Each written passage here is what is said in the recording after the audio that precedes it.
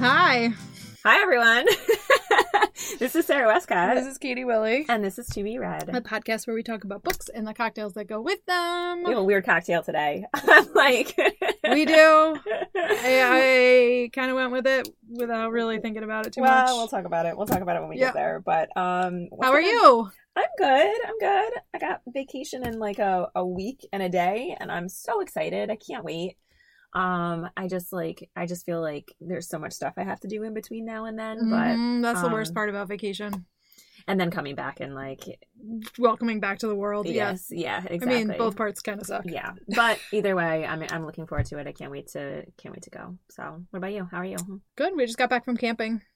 Oh yeah, yeah, like tent camping. Tent camping in the woods. When did you go? When did you do that? We left Saturday and we got back yesterday at noon. Oh wow! Yeah. So you've had a couple of days off. I did. It was really nice, and then I was back at work today, and I was like, I think I need to go back to the woods.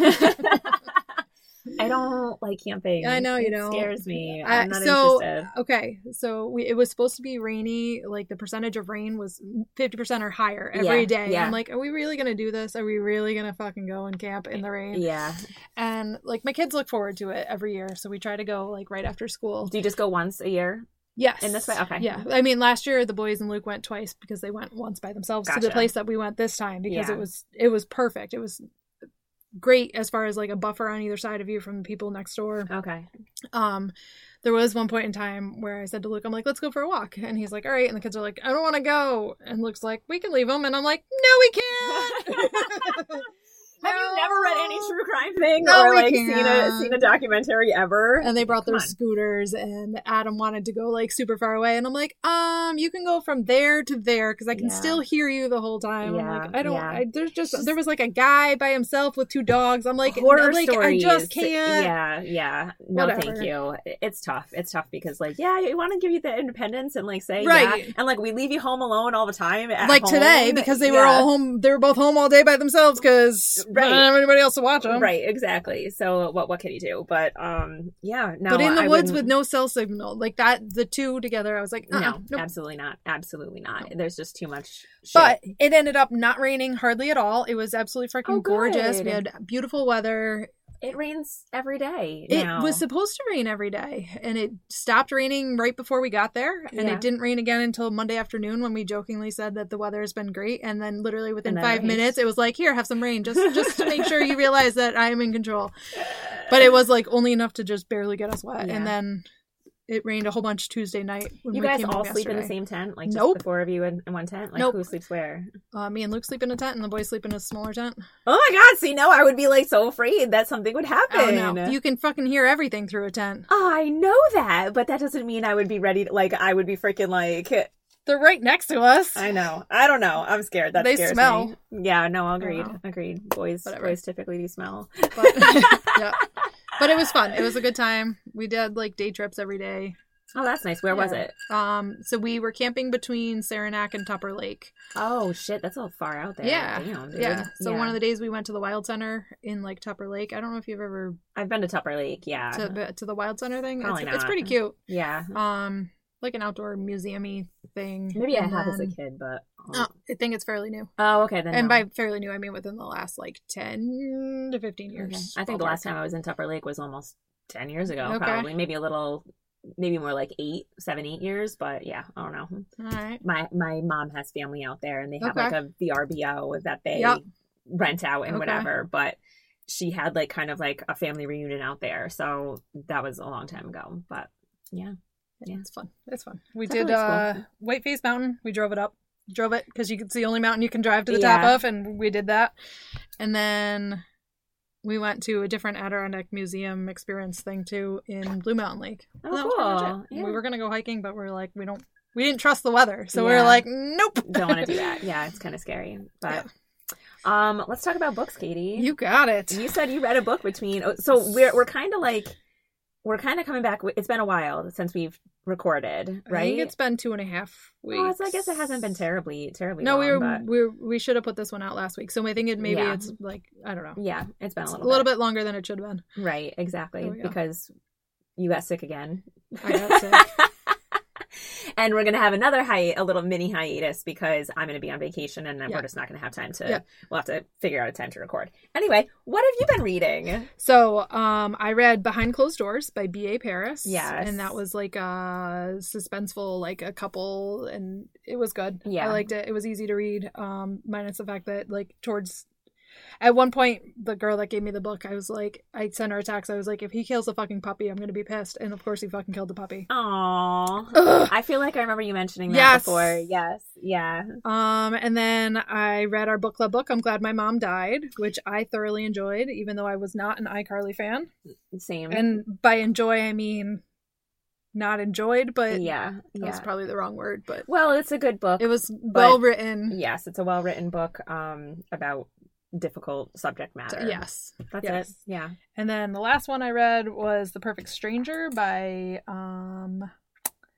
Megan Miranda. I love Megan Miranda. She's one of my faves. So I really liked the concept of the book and the vast majority of the book, but then like the ending I was kind of like, meh. Oh, okay. Meh. See, that kind of happened to me with a book that I finished maybe yesterday or whatever, but I've been on a reading kick lately. So, which is like, whatever. More than normal? I'm always on a reading kick. But I read Jackal by Erin E. Adams, which is about this small town. This girl comes back to her small town and basically once every year a black girl goes missing in these woods, and it's like, why does this happen? Like what it's very like horror. I liked the book and the premise a lot.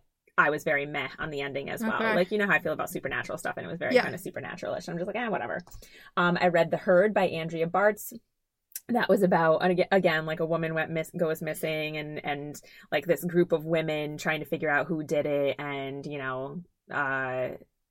mystery ensues, whatever. Yeah. It was very good. I've read a couple by her, and I really like her a lot, Andrea Bartz. What else did I read? There was one more, I think. The Book of Night by Holly Black. Holly Black is like a fantasy writer, whatever. And this one was kind of like magic having to do with your shadow. Like if your shadow was like a different entity, like it wasn't like just Peter a part Pan? Of you in a way, but like weirder. Like your shadow could do very like disturbing things, and like it was interesting. It was good. And I like Holly Black has this I can't remember what the hell the series is, but it's basically like, again, it's fantasy, and it's about like this fairyland or whatever, and there was a lot of romance in it, and I loved that. So there you go. Go figure. Yes, exactly. So those are my books that I've finished and read, and obviously I read the book club one as well. So lots of reading got done in this time period. But, yeah. So what do you think? Let's jump into our prologue? Yes, please. Shall we do it? Yes. All right. The prologue. Okay. Katie, so we read This Time Tomorrow by Emma Straub. I believe this was my choice. Yep. Can't remember why I picked it, but I just remember seeing it was on a list, and that's pretty much how I get all my freaking books from. But this book was published on May 17th, 2022. I watched a little Today Show clip of the author today when she first came out. I think it was on like Jenna Bush Hager's, because Jenna Bush Hager is on the Today Show with Hoda Kotb and everything.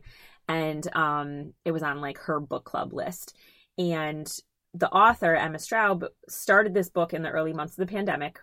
And she started it and wanted to write this book because her own father was in the hospital. Her father, who is Peter Straub, who is also a novelist, did a lot of work with like Stephen King and all that stuff. So kind of like, horror thriller type books or whatever. But her father was in the hospital, and she was kind of like trying to figure out how to deal with that. So that's where this book pretty much came from. And she said in the interview that she brought her father the book, and he said, okay, so what page do I die on? So I thought that was kind of cute. And I did read that, sadly, he did pass away in September of 2022. So it was after her book was published. But yeah. So, good. And he was like 79. Good. I say good. Like, I'm glad that he was alive. He was alive to read it. Yes. And yeah, I mean, he was 79 years old. And I think what I read was that it was like complications from like a hip surgery or something like that. So I don't know, like maybe he just got like an infection or something, but it's sad. Anyway, why don't you give us the reader rundown, Katie? All right, so what if you could take a vacation to your past? On the eve of her 40th birthday, Alice's life isn't terrible. She likes her job, even if it isn't exactly the one she expected. She's happy with her apartment, her romantic status, and her independence, and she adores her lifelong best friend. But something is missing. Her father, the single parent who raised her, is ailing and out of reach. How did they get here so fast? Did she take too much for granted along the way? When Alice wakes up this morning, she finds herself back in 1996, reliving her 16th birthday. But it isn't just her adolescent body that shocks her or seeing her high school crush. It's her dad, the vital, charming 49-year-old version of her father with whom she is reunited. Now armed with a new perspective on her own life and his, some past events take on new meaning. Is there anything she could change if she would? She would change if she could. With her celebrated humor, insight, and heart, beloved New York Times bestselling author Emma Straub offers her own twist on traditional time travel tropes and a different kind of love story about the lifelong reverberating relationship between a parent and a child. Very nice. Good job, Katie. Thanks. What are we drinking? So our cocktail. I'm scared to drink it. Our cocktail was between two, and I went with this one. This one is called Gone Tomorrow. Oh, I like that name. And the other option was Groundhog Day. And Groundhog Day was just sweet vermouth and a lemon twist, because apparently that's what Bill Murray, I don't know his name, in Groundhog Day, the movie, drinks. Interesting. Okay, I didn't know that. So I went with this one, which is really just gin and a couple drops of lemon juice. So and we brought the grenadine with us just in case. So when this is terrible, we can. All right, let's do it. Cheers. Cheers. I don't think I've ever had gin just by itself. Yes, I have. I'm gonna drink that. I mean, yeah, I'm gonna drink it too. Yep. I'm glad we went with more than just a couple of drops of lemon. Yeah, it was supposed to be 2 drops lemon juice, but that didn't seem. No, it's good. It's good. I'm gonna see what a little bit of grenadine tastes in it. And while we do that, why don't we move to the story? What do you think? Yes, let's do it. The story. Okay. What did you think about this book, Katie? So, I think I probably said this when we read Time Traveler's Wife. Time travel is very hard for my brain to accept. Yeah. It was tough. I feel like this one, I appreciated the story behind the time travel and the explanation of the time travel a little bit better, because it was more, I guess I would say, less creepy. Time Traveler's Wife. Yes, for sure. But I don't know. I liked it overall. Though less creepy, though she did go back and have sex as her 16-year-old self with the 17-year-old she wanted to have sex with. Yes. So yeah, I mean, she's still a 40-year-old woman in her 16-year-old body. However, she's her 16-year-old self. Yes, yeah. I don't know. It was hot. Whatever. Yeah. Yep. I liked it. So what did you think about it? I really liked this book. I did.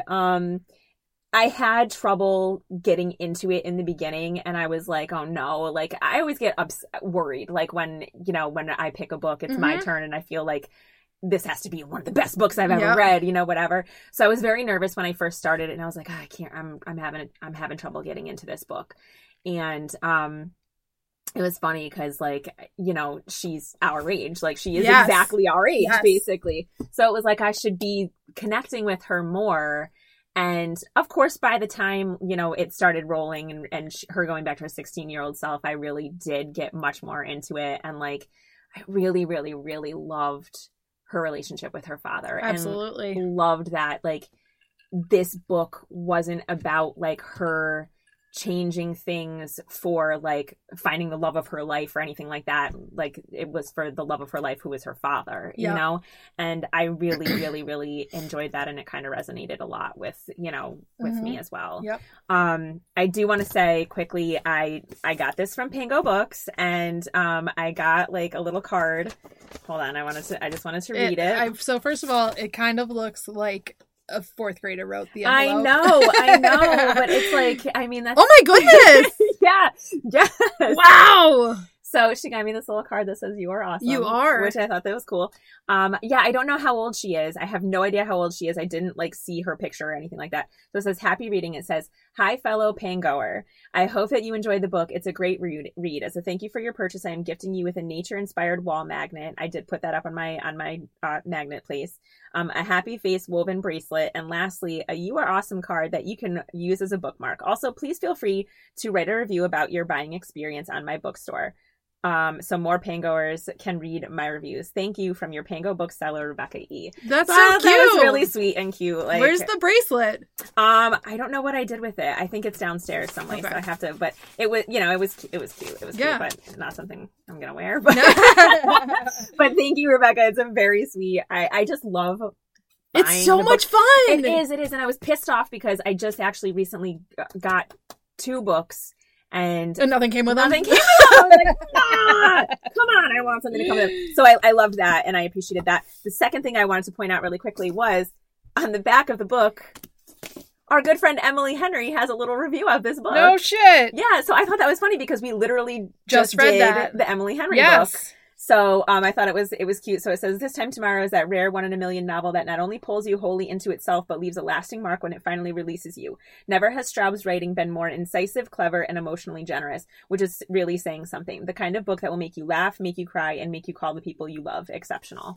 So I thought that was really cool that we had literally just read that, and this is the book that we chose right afterwards. So I liked that. That's fun. Yeah. So on that note, just because that was connected to something else. So one of the last notes that I wrote, so with the book that we read for book club, I'm Glad My Mom Died. It was Jeanette McCurdy, and her character on iCarly was Sam.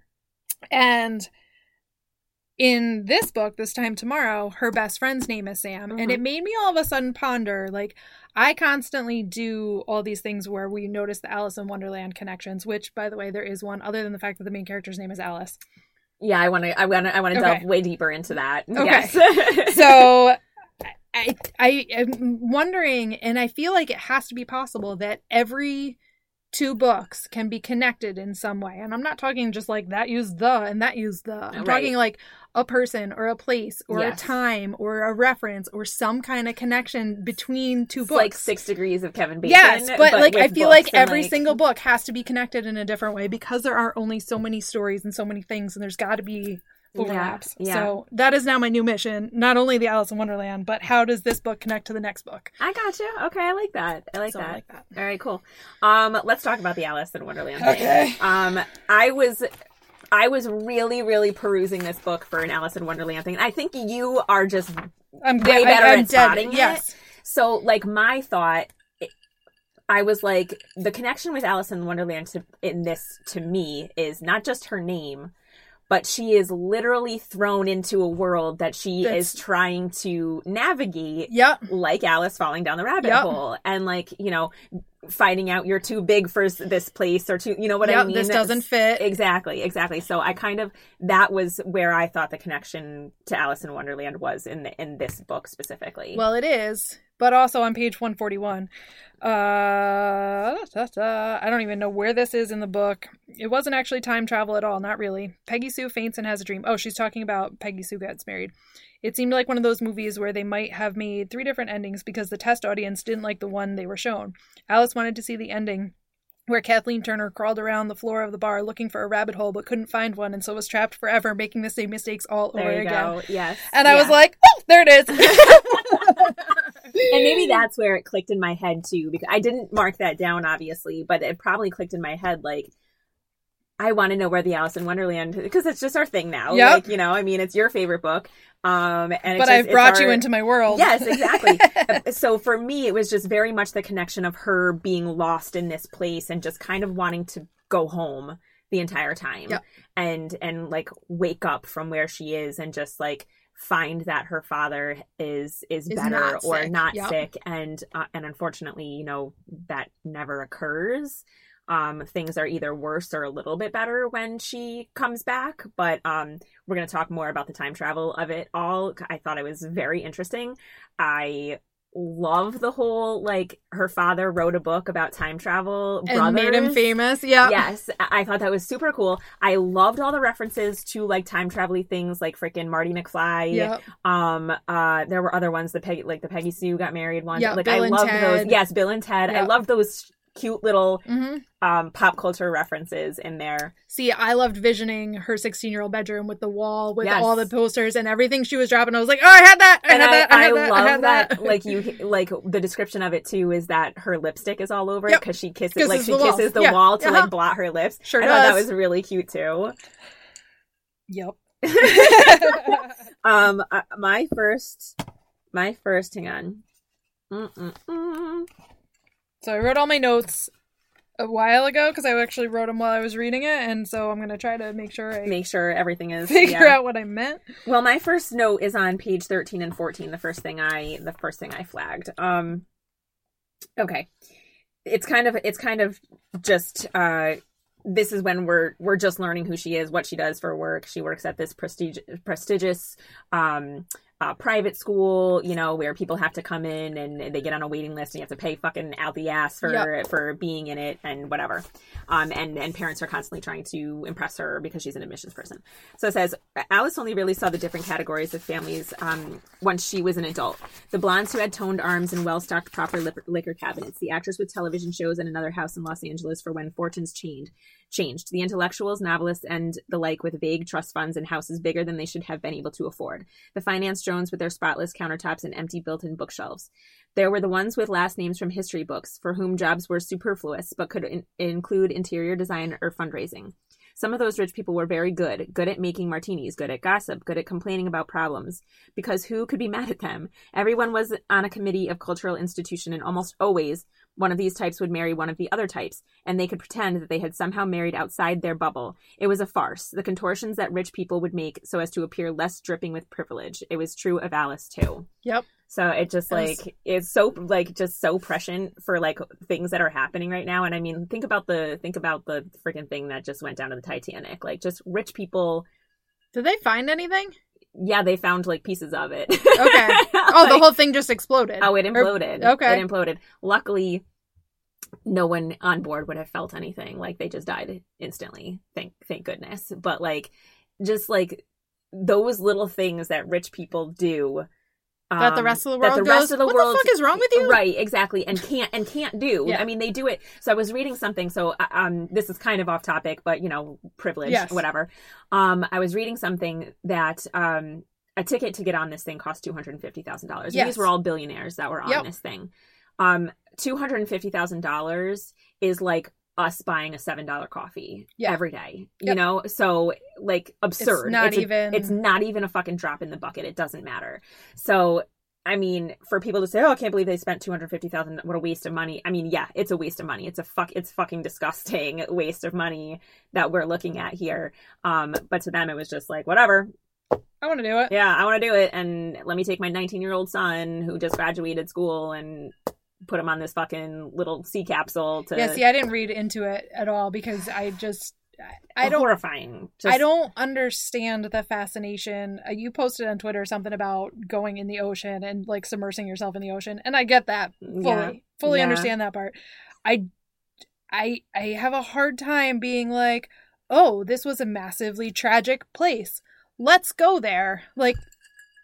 Maybe it's like, got bad juju and you shouldn't go anywhere fucking near it. Yeah, it's kind of, and that was another thing too. It's like these people buying tickets, expensive ass tickets to go basically look at a grave for mostly poor people. Like, you know, it's just kind of icky and sick. Yeah. And like this country has its priorities just fucking wrong. All over the you know, place. It's just, and not just this country, it's just rich people in general. Just think that, you know, the world is their oyster. They can do whatever the fuck they want, and it's yucky, and I don't like it. But that was just like my rant on rich people for the day. Billionaires shouldn't exist. That's all I'm saying.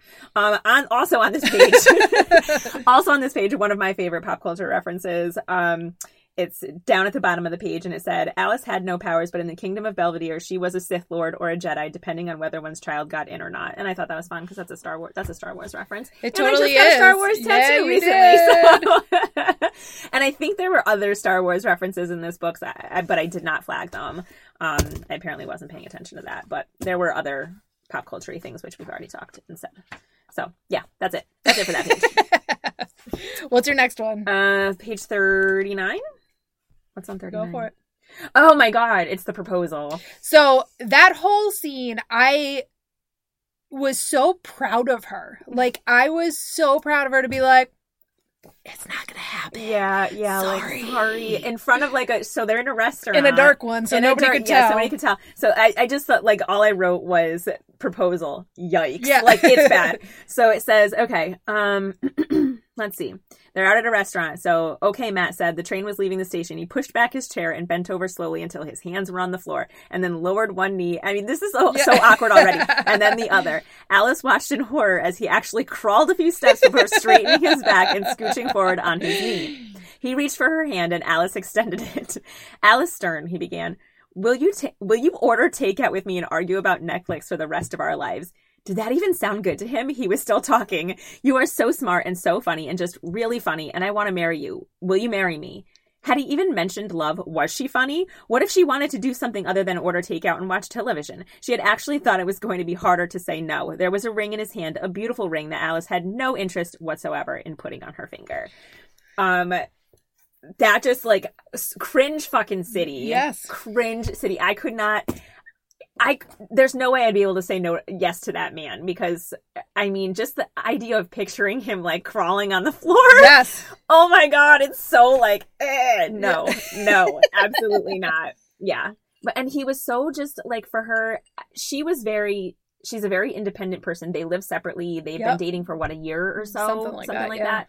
Never thought or talked about moving in with one another. No, because she liked being able to go back to her own place. Yes, exactly. Have the food that she bought still in her fridge. Yes. I can relate to wishing that happened. So, I mean, I guess, in my opinion, though, if you find the right person, then, like, that's when you decide, you know, when this is where I want to be. Yeah. And more than likely, you will end up moving in with that person. Right. So it's pretty clear that she was never really in love with this person. But...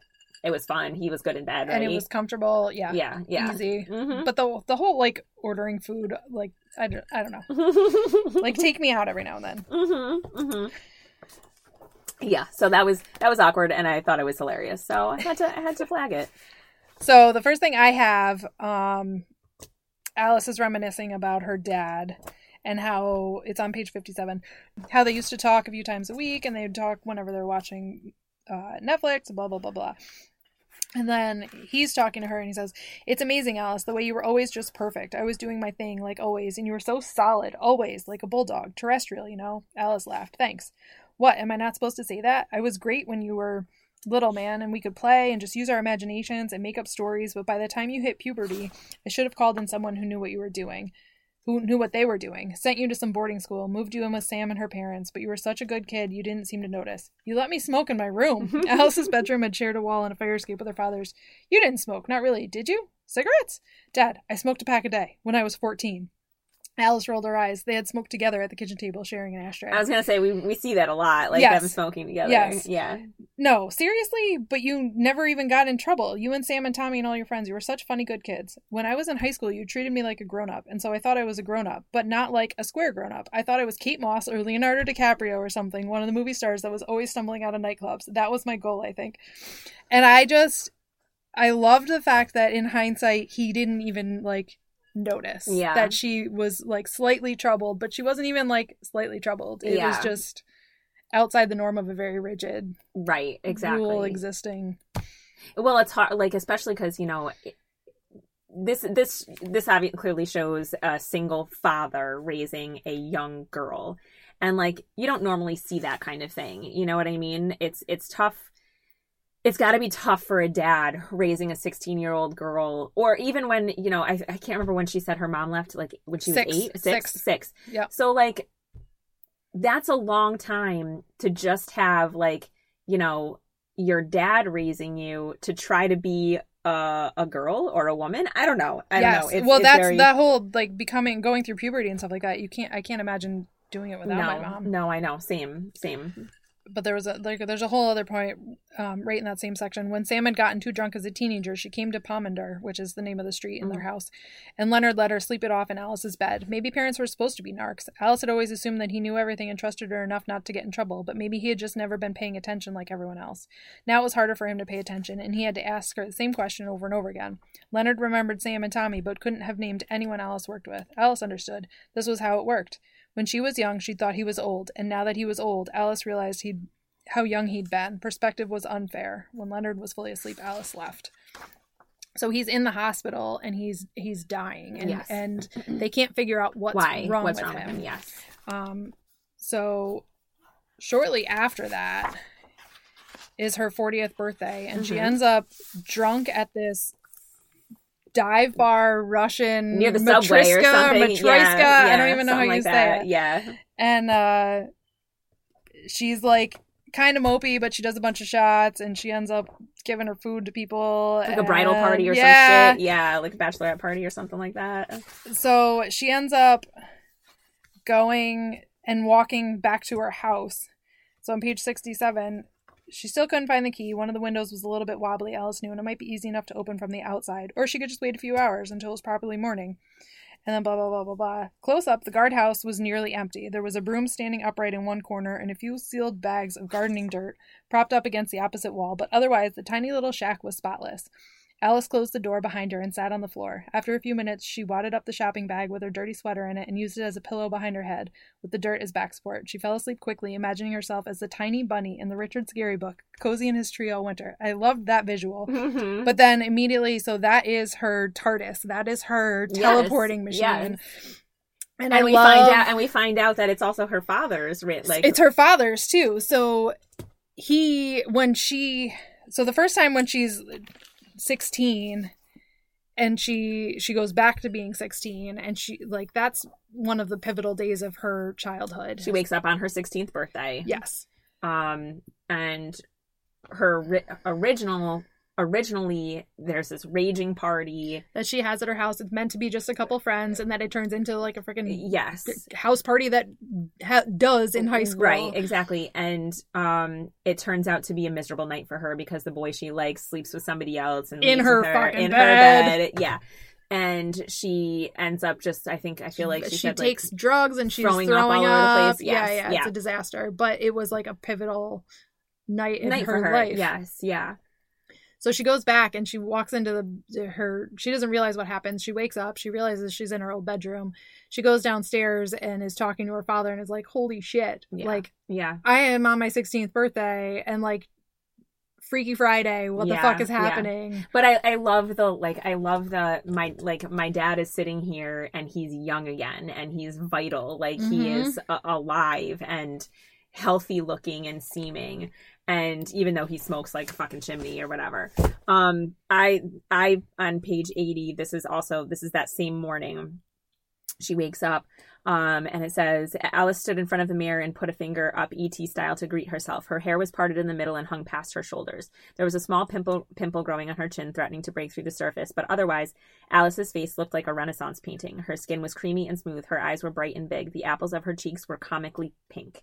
Like, it's just one of those things where it's just, you look in the mirror as you grow up, as you get older, and, like, I mean, you just point out, it's just like, oh, there's a new wrinkle there, or there's a hair that shouldn't be there, and you know what I mean? And it's just, like, thinking back to those days when it was just so easy, but for women and for girls in particular, like, there's so much focus on, like, what we look like and trying to be perfect and everything, and it's kind of cool that, she gets to go back as she's now 40 years old and seeing herself in this brand new, like, wow, I looked amazing. Yep. I looked amazing. And I should have recognized that at the time instead of trying to make myself like something different or, whatever.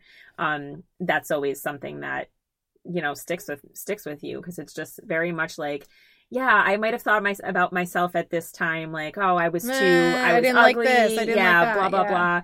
And then you look back and it's just like, wow. I love looking at like old pictures and being like, oh my God, like I look like a baby. Like I don't feel like I'm getting that much older every day, but I am, obviously. I am freaking whatever.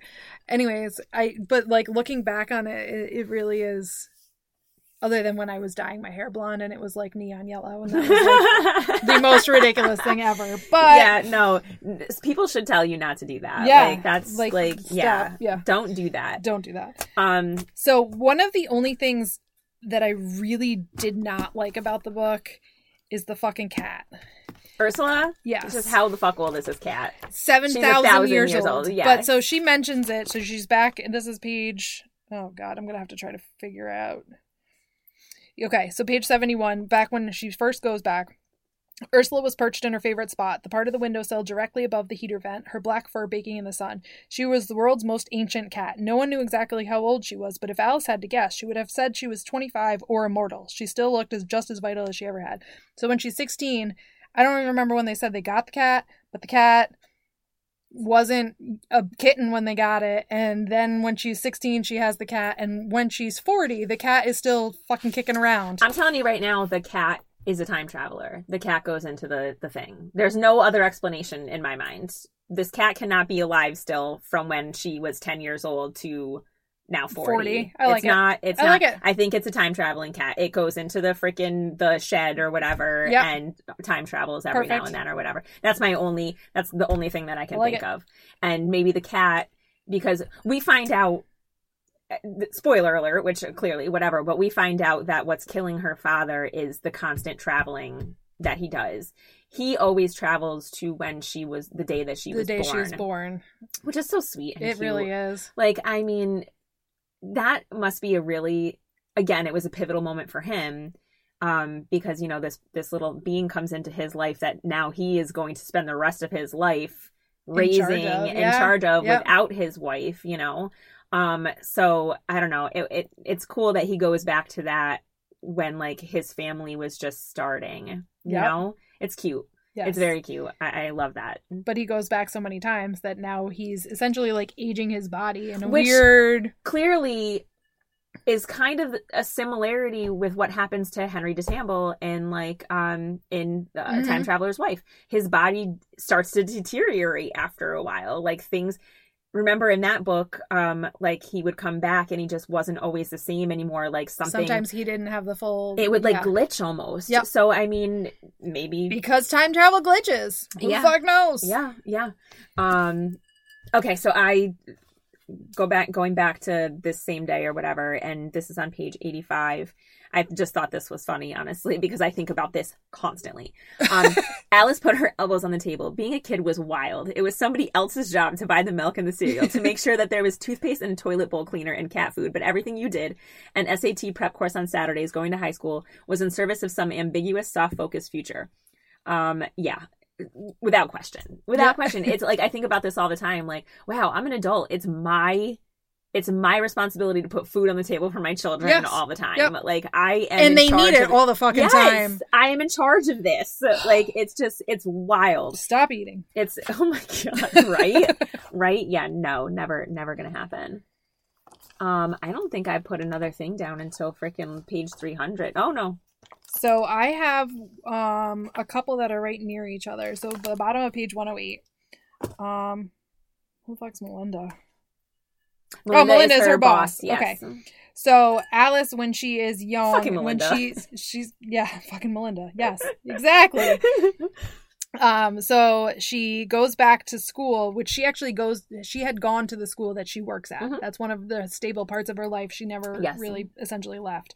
So she's back there taking her SAT prep course, and she goes to talk to the woman headmaster, I guess you would call it. Yeah. And mistress. And it's still the same woman. So she walks in, and she just kind of is like staring at her. Need a Band-Aid, ice pack, Melinda said. Had a nice husband, grown children who didn't seem like axe murderers, and adorable grandchildren who made her lumpy ceramic sculptures. In 1996, she wouldn't yet have grandchildren, but her kids would already be older than Alice, maybe even out of college already. She wasn't sure. What a very long time one had to be an adult after rushing through childhood and adolescence. There should be several more distinctions. The idiocy of the young 20s, when one was suddenly expected to know how to do adult things. The panicked coupling of the mid and late 20s, when marriages happened as quickly as a game of tag. The sitcom mom period, when you finally have enough food in your freezer to survive for a month if necessary. I do not. I have a lot of popsicles. Same. The school principal period, when you were no longer seen as a woman at all, but just a vague, nagging authority figure. If you were lucky, there was a late-in-life sexy Mrs. Robinson period, or an accomplished and powerful Meryl Streep period, followed, of course, by approximately 2 decades of old cronehood, like the woman at the end of the Titanic. Full circle! Full circle and fucking deed. Oh my God. So it just... I really just like the explanation of all those extra stages, because it is, like... We've talked about this. I might have even been the last one where you're like expected to know what you want to do in your life by the time you're 20. And it's like, that's the minusculous part of your freaking life. Yeah. It is very crazy. Like how, ideally it is. Right. But it is very crazy. Like how that those periods in your life are different. Like it feels like from the time you're a kid, like to the time you're 18 or 21, those years seem to take forever. It's like, all I want to do is be 18. All I want to do is be 16. I want to drive. Yep. All I want to do is be 18. I want to drive past 9. I want to graduate. I want to go to college. Yep. I want to be 21. I want to be able to go to bars and like drink legally and whatever.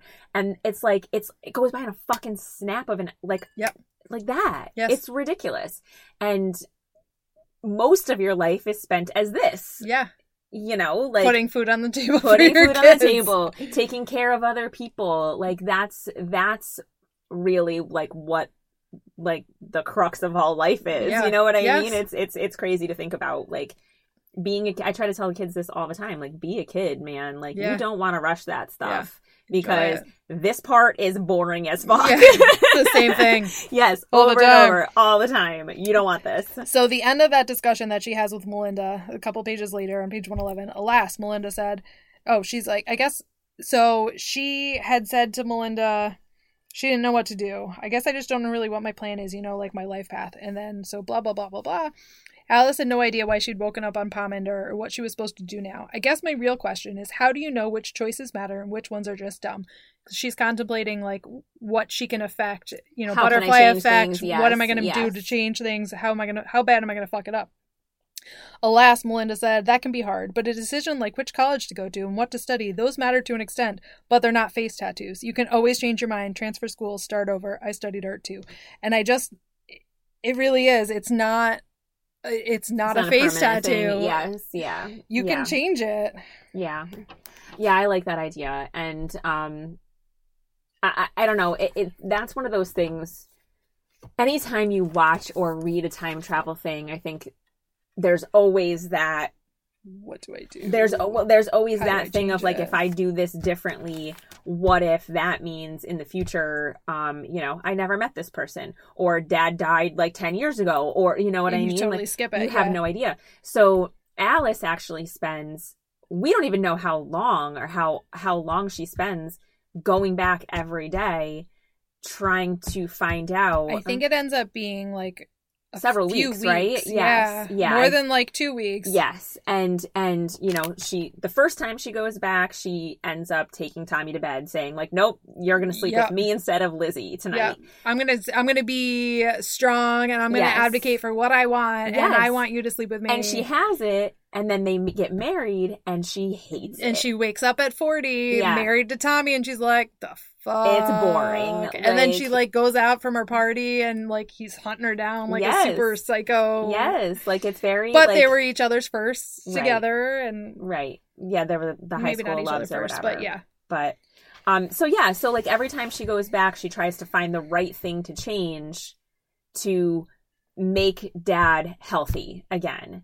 And she finds that every time it doesn't matter. It's not making any difference. Right. Nothing. So she gets him to stop smoking. She gets him to start exercising. He writes another book. He writes another book based on Sam's suggestion, which is the one constant that she makes sure happens every single time, is that she goes to dinner on her birthday or lunch or whatever with Sam, and gets Sam to say, what if you had written a book about a girl? Yes. Yeah, exactly. Another time travel-y type thing. But and then he goes on to do it and writes it about his daughter. Yes. Yeah. Who then proceeds to time travel to get him to do it, which it hurts my brain. I know. It's a lot. It's a lot. But like, I think that the time travel of it all is really hard because it's, after a while, like you could tell that she was becoming obsessed and it was hurting more than anything else. You know what I mean? Like it just, I liked when she finally decided, did I write that down? Yes, I did. Okay. Well, I don't want to skip too far. So it's page 293, but we're talking about this anyway, so I might as well go for it. Okay. So she finally basically goes back one day and she decides, I'm going to play out this day like it played out. Like it was supposed to. Like it was supposed to, and we'll see what happens. But this is the last one. I'm not coming back. I can't keep doing this. And she says, okay, let's see. So this is, I think it's during the party. She calls her father. He's away at a conference, not far away. He's in a hotel, whatever. And he, here we go. Okay, I love you too. I really do. She could hear him smile. He had been young and she had been young. They had been young together. Why was it so hard to see that? How close generations were, that children and their parents were companions through life. Maybe that's why she was here now. Maybe this was the moment when they were both at their best and together. Alice thought about Kenji and his beautiful mother. He'd gone home early. His curfew was only midnight. Alice could understand how hard it probably was for his mom to let him out of her sight at all. Once you had proof of the sudden cruelty of life, how could you ever relax? How could you just let things happen? I'll see you tomorrow, Dad, Alice said. She wanted to remind him of all the things he was supposed to do, to write Dawn, to find Debbie, to be happy. But she knew that she didn't have to. She would have to trust it this time because she wasn't going to come back. Wherever she ended up, that's where she was going to stay. Will you do one thing for me? She was going to tell him not to do it anymore, not to travel, that all that love would kill him eventually. But then Alice thought about how good it felt right now to hear his healthy, strong voice, to hear him having fun with his friends, and to be so full of it all. And she found that she couldn't. Oh, yeah, there it is. The tears, they happened. They had to be somewhere, right? But I kind of like, that's just the thing. Like, she finally realized, like, it was cool that I got to spend this extra time with my dad, and I got to talk to him I got to ask him so many questions that I never thought to ask when I was 16 years old, and wish that I had. And I do love that when she comes back that last time, like, he is able to wake up and to talk to her, but he does end up passing away. And, you know, it's horribly sad, but she had come to terms with it. Yes. Through that travel. Well, she realized that, I think she definitely realized that every day that she was traveling backwards was one day forward in time, that she was going to have less time with him when he is still alive. Yes, right. He's sick and in the hospital, but she never knew if she was going to do it one day and come back and he was going to already be dead, and she wasn't going to have been there. Right. I don't think that was English. Anyways, so right in that same topic on 244, this was one of the times she had gone back and forth. He quit smoking. That was good. She could do that again. Now she wanted to make sure that he started to exercise, that he went to the doctor when he was sick, and that he actually took care of himself. What mattered too was making sure that she and Sam said what they said at the ice cream shop. If Sam didn't say it, then Leonard wouldn't write it. And today, Alice knew that she didn't have much time. There was that word again. No wonder there were so many songs about time, and books about time, and movies about time. It was more than hours and minutes, yes. But Alice could see how much each of those mattered, all those tiny moments added together. She felt like a walking needlepoint pillow. The way you spend your days is the way you spend your life. And yes. Yeah. Just yes. We haven't really talked much about her and Sam, and I just want to say, like, I had so much anxiety through the book every time she came back. Somebody wasn't going to believe her. That wasn't it for me. Okay. I was very nervous that, like, at some point, like, their paths diverged and they didn't remain friendly reconnect. Or whatever. And I loved that mostly it was a constant in her life, because that was something she really desperately needed. Yes. And I hope that, like, so in her real life, you know, the one that we first meet her in, she's still her best friend. They don't see each other often. Because Sam's in Jersey with kids. Right, exactly. Yeah. But it's not far away. And I loved that there was that one scene where she just called her and she was like, I'm coming out. I'm sorry I don't come out very often. And, like, that makes me feel like they're going to be okay. Like, no matter like, what. This is a lifelong friendship. Mm-hmm. And I absolutely adored their friendship throughout the whole thing. I thought that was one of my favorite parts of the whole book, because I was terrified at each time she went back. Oh my God, is this the time? Like, are they going to be separated? Like, they don't talk anymore. Like, she went through her texts and saw, like, their chain was kind of, you know, there were minimal. And I was like, I don't like that. I don't like that. So, so that was a nice thing. I like that. Hand in hand with that, I love the fact that Sam believed her. Immediately. And it wasn't without question. It wasn't like, you're fucking nuts. Yeah. And then she had to come around. She was just like, okay, I'm going to take this and I'm going to, okay. So you're saying, okay, so am I married? Do I have kids? Yeah. Is he nice? Like, what can you tell me about me? Like, right. Exactly. And I loved that, like, all it took for her to really believe her was, like, I'm going to tell you something that you don't tell me until we're way older. Until old, yeah. Like, or something that happens. Yeah.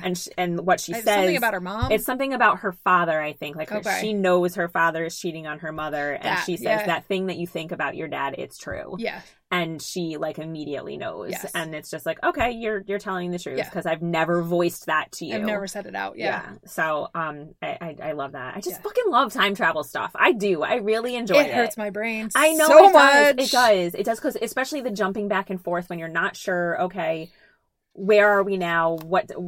Is she 40 again, or are we back? Is she 16? Like it's tough. I loved the jumping where there's like a whole bunch of chapters that are like super short. It's just like, this is what happened this time. This is this. This is this. Yeah, this is what I it. changed. That's it. Nothing was exciting. I want to go back.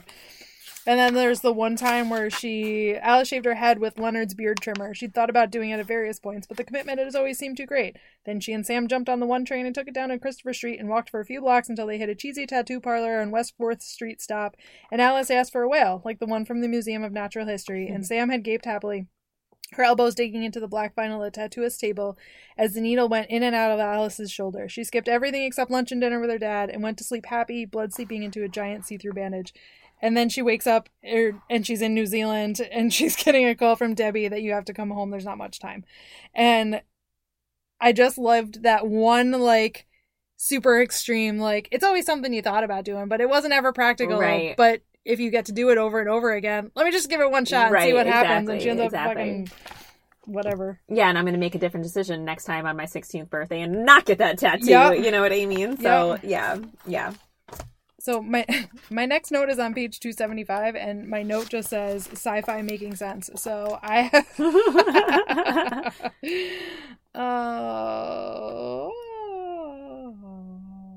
well, it only works between the hours of 3 and 4 a.m. and it has to be empty, which it isn't usually. I make sure of that. Which it usually isn't. I make sure of that.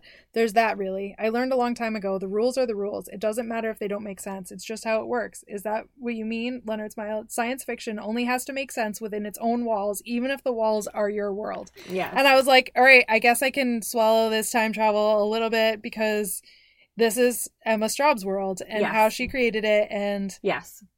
That's really all it needs to make sense. This is a sticking point for a lot of people. Like, there's always, in any time travel thing, it has to make sense. There has to be rules, and the rules have to be followed. And if they're not, then it's just a mess. Like, it doesn't make any sense. So if her rule is it's between the hours of 3 and 4, and you go inside of this, that's the rule. It is. Yep. That's where it works. It could be anybody. Right. My last thing is on page 301 and 302, which is basically the end of the book. So if you have more. Yep, I do. Keep going. Give it to me. Come on. I don't know what this one says. I can't even read it. Love a child that changes, maybe? I'm not sure what I wrote. Leonard lifted his palms, this is page 277, toward the sky. I think any parent would do what I did. Honestly, I wish I could have gotten off at a different stops, you know? Alice at 3, Alice at 6, Alice at 12, me at 30, me at 40. He marked the points on his arm like David Byrne dancing in the music video for Once in a Lifetime. No one talks about that, at least not to dads. Maybe moms talk about it more. I bet they do. But no one ever talked to me about it, that's for sure. What it feels like to love someone so much and then have them change into someone else. You love that new person, but it's different. And it all happens so fast. Even the parts that feel like they just last for fucking ever while they're happening. And that's what it is to be a parent. Absolutely. And that is totally what it is to be a parent. Absolutely. You fucking love the infant. You love the baby. You love the toddler. I said forever that 18 months to 3 years is my favorite age because they're learning everything fucking different. Yeah. And then my 6-year-old, he amazes me sometimes, like more than I can even voice. We were looking through the new movie Elemental. I always go to IMDb to see who the voices are because I don't recognize voices because that's who the fuck I am. And I don't recognize the faces or the names either, so it doesn't really fucking matter. But so I'm scrolling through and I get like, you know how there's like the lead people and then there's a couple people that don't have pictures because they're whatever they are. And then every now and then there's another picture. So I got to the point where there's like another picture and there's this guy and I keep going and Eric goes, no, wait, go back. And I'm like, all right. And it's Joe Pera. I think it was Pera, P-E-R-A. Maybe it was Penna, P-E-N-A. I don't even fucking remember. It was yesterday. Yeah. And he goes, hang on. And he fucking gets up and he runs to the bathroom. And he comes back, and he's holding this book, and it's the book that I have in my bathroom, in my guest bathroom, that says, the book to read when you're avoiding people by hiding in the bathroom, or something like that. Yeah. And it's by the same fucking name as this guy on IMDb, and it's Joe whatever. And I'm like, I could never have told you who wrote the book that's in my bathroom. Like, not a clue. And I like books. But he remembered He it. recognized the name. Yeah. I opened the fucking back of the book. It's the same fucking guy. Oh, Not that he had kidding. any idea, but it's the guy. He's a stand-up Yeah. comedian from Buffalo. He's now a voice actor in Elemental. And That's it was so like, funny. where did you come from? But just that amazement with each step of the way is so... Yeah. The definition of being a parent. Well, you and I have just talked about this often. Like, it's just like each time, like, things change very quickly. Things change very quickly, and you're always like, oh, I love this and I love you, but man, I would love to go back to when you were 5 or 4 or and just to like, because you were so cute, and I just wish I had written down all those weird things that you said. Exactly, or recorded like every single thing, and it's tough. Like I'll take an edible and I'll just go like scroll back through old videos. And watch videos. And I'm just like, this is not like, John's always like, you feeling nostalgic? I'm like, I'm always feeling nostalgic. So especially when it comes to the kids, like, I mean, it's summertime right now. And, you know, Aiden is 13, almost like gonna be 14, like he's 13 and a half. And like he goes outside and like, this kid is gone. I don't see him until almost 10 o'clock at night. He'll call us and say, hey, can one of you come pick me up from so-and-so's house? Yeah. And it's just like, it's such a weird feeling when you spend all this time raising these kids and suddenly you just have to like poof, let them go and do their thing and be kids and, you know, make mistakes and shit. And it's just, it's a fucking difficult thing to do. 1,000%. It's a difficult thing to do. I don't like it, but I love it. You know what I mean? Like, I do. It's tough. It's tough. Anyway, what's next? So this is chapter 53, page 256. This is just when she's bouncing back and forth and she's Leonard's pale skin, Leonard's closed eyes, Leonard's shallow breaths. She could make him better, and so she did, over and over again. A magic trick. Leonard young, Leonard funny, Leonard drinking Coca-Cola and smoking, Leonard immortal, if only for the day. Mm-hmm. And I wrote that down. It's a good thought. It's like that's how she was feeling every day. Like she'd come back to her current life and her father is in the hospital dying. And this is how she's like coping with the grief of that. And it's like a drug that she was addicted to, this time travel back to go back and see him when he's standing up, right? And he's in the kitchen and he's taking her out. And, you know, I don't know. I can fully understand why she got so sucked into going back as many times as she did. Absolutely. 1,000%. I was trying to come up with like if there was anything in my life that if I went back to like what, you know, would be the thing. And I really couldn't come up with anything. Like there was like if there was anything, you know, that I would have changed along the way or whatever. And the only thing that I could think of is that, you know, I would have loved to have a little bit more time with like my grandfather, you know, like when I came home, he, you know, like I think I was a senior in college, and it was right as the first semester of school was ending. So it was December. And I remember calling my mom or dad and just being like, you know, do I need to come home right now? There's one more night here. I want to go out with my friends. Like, should I come home right now? And they were like, no, spend the night with your friends and then come home tomorrow morning. And luckily I got there and, you know, I said my goodbyes. I said, hello, Grandpa. I love you. I like, you know, whatever, I'm here. And he died that night. And like, there's part of me that's just like, I really wish that I had gone that day. But I was a stupid kid. I was 21. And I'm just like, you know, You're living for the day. You're living for the day and not like what's next. And I wasn't anticipating that he was going to pass away that quickly. And it was like one of those things like, I don't know, did he recognize that I was there? I don't really know. I hope he did. But would he have even recognized the day before? Right, exactly. So... It's just one of those things. I think that's the one thing that I think of personally, like, oh, I would have gone back that other day. Just one day more, just to maybe get that like, you know, him saying my name or some shit like that. You know, it's stupid, but it's not stupid at all. That's my thing. So it's not stupid at all. That's the only thing that I could come up with that I would do differently. So I don't think I have anything that I would do differently that I can think of, honestly. And that's the thing, like, as you're reading it too, it's just like I tried to think of a thing. Nope. I take You that have back. it? I have one. What would you do? Yeah, no, same thing. Grandparents. But my grandparents' 50th wedding anniversary was like this big fucking deal. And I went to my friend's house and got fucking wasted the night before and did not function at all at the 50th anniversary party. Yeah. And I was literally How old just... were you? I don't know the answer to that. I could probably figure it out. But Yeah. somewhere in the high school, college age. Okay. I figured as much. I was just trying to figure out if you like knew exactly how old. It was probably high school. It was Amanda D'Angelo. So it was like 16, 17. Okay. Yeah. And I told my parents that we had too much ice cream. Because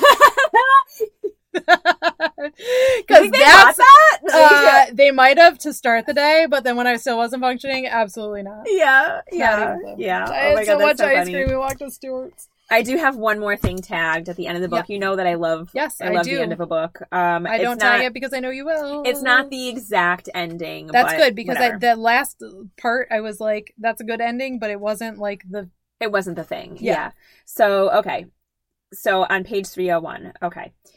She couldn't save him. Alice knew that. Leonard didn't even like that kind of science fiction. The books with medical advancements that could sustain people for centuries. The books with brains in jars. The books with immortal vampires or power-hungry magicians. He thought that easy resolutions were utterly lacking in verisimilitude.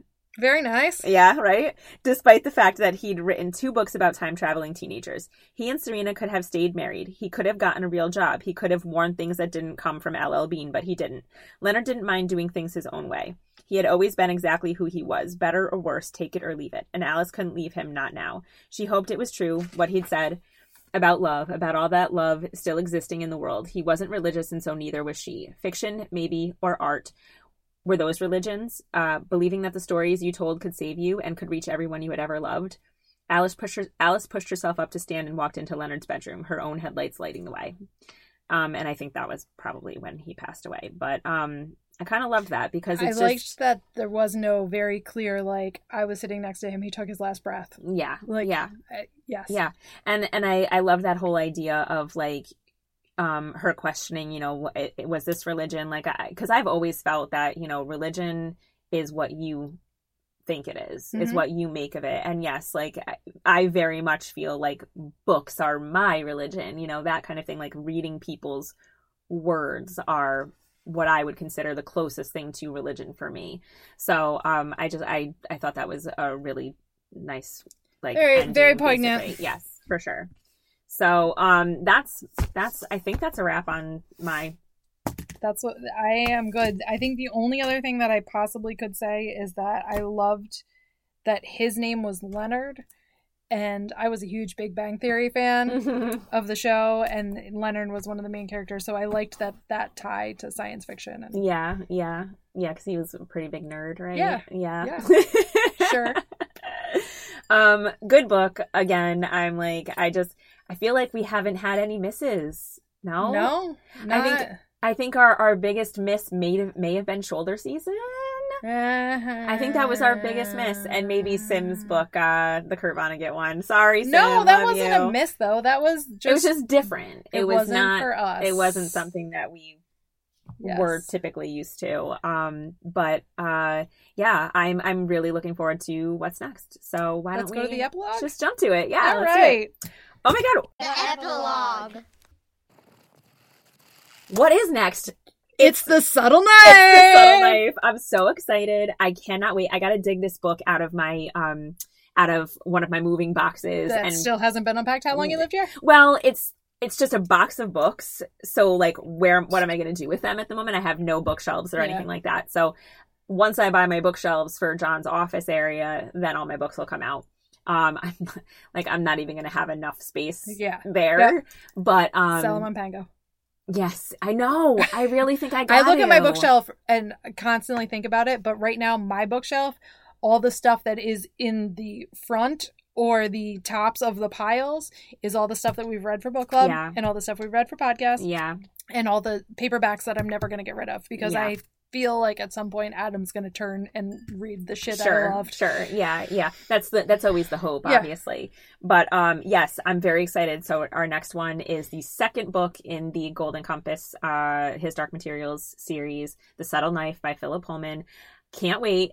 I'm super excited for you to Are you meet. going to read it again? I am absolutely going to read it. Like I said, I'm going to dig it out, and I'm bringing it with me on vacation. So we'll be able to talk about it when I get back. I'm super excited. So I did have a thought. I know our list is starting to get short. Yes. If anybody made it this far and wants to give us recommendations, greatly appreciate it. Yes. Hit us up on our socials. Yes.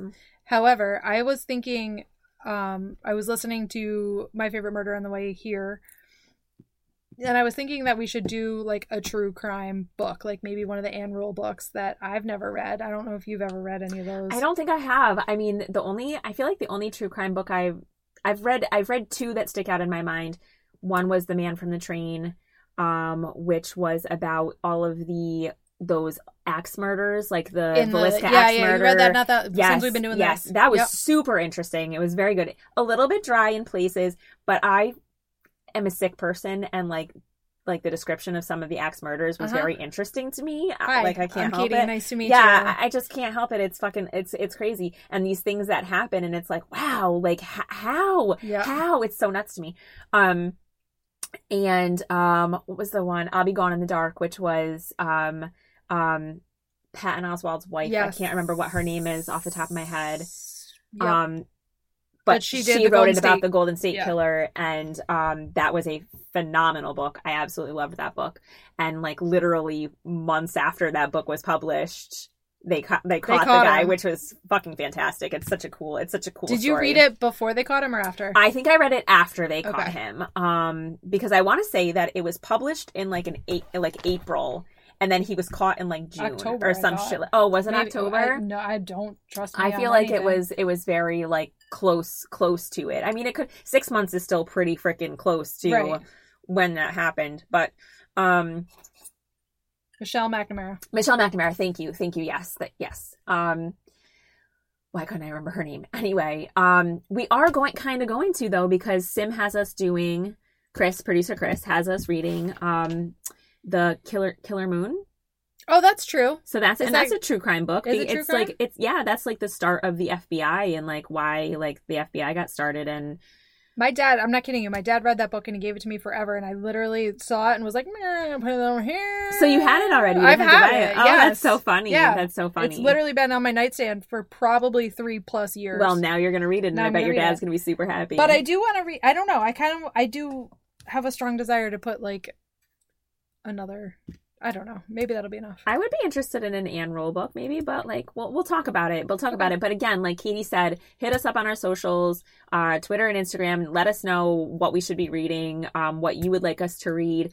Leave some comments on these books that our episodes that are already out. We love hearing from people, and I love it when somebody reads a book that we did a podcast episode about because they want to read the book and then listen to the podcast. Yes. Well, because everybody knows that we spoil these books pretty hardcore. You can't do it the other way.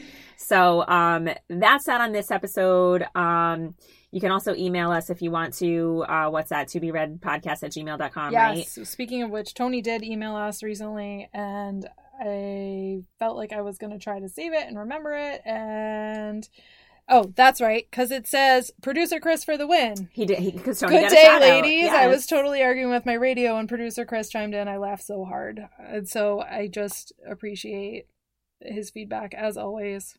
Yes. Tony, we love that you're our most avid listener. We appreciate you. Let's get that drink someday soon. Yeah. With that, guys, please join us next time. When we make your To Be Read pile one book shorter. Bye, everybody. Bye. To Be Read is hosted by Sarah Westcott and Katie Willie. Produced, edited, and mixed by Chris Turrow. Logo concept art by Rhiannon Kenfield. Graphic design by Steve Pius. Theme song, Read to Me, written and performed by Austin Maffa.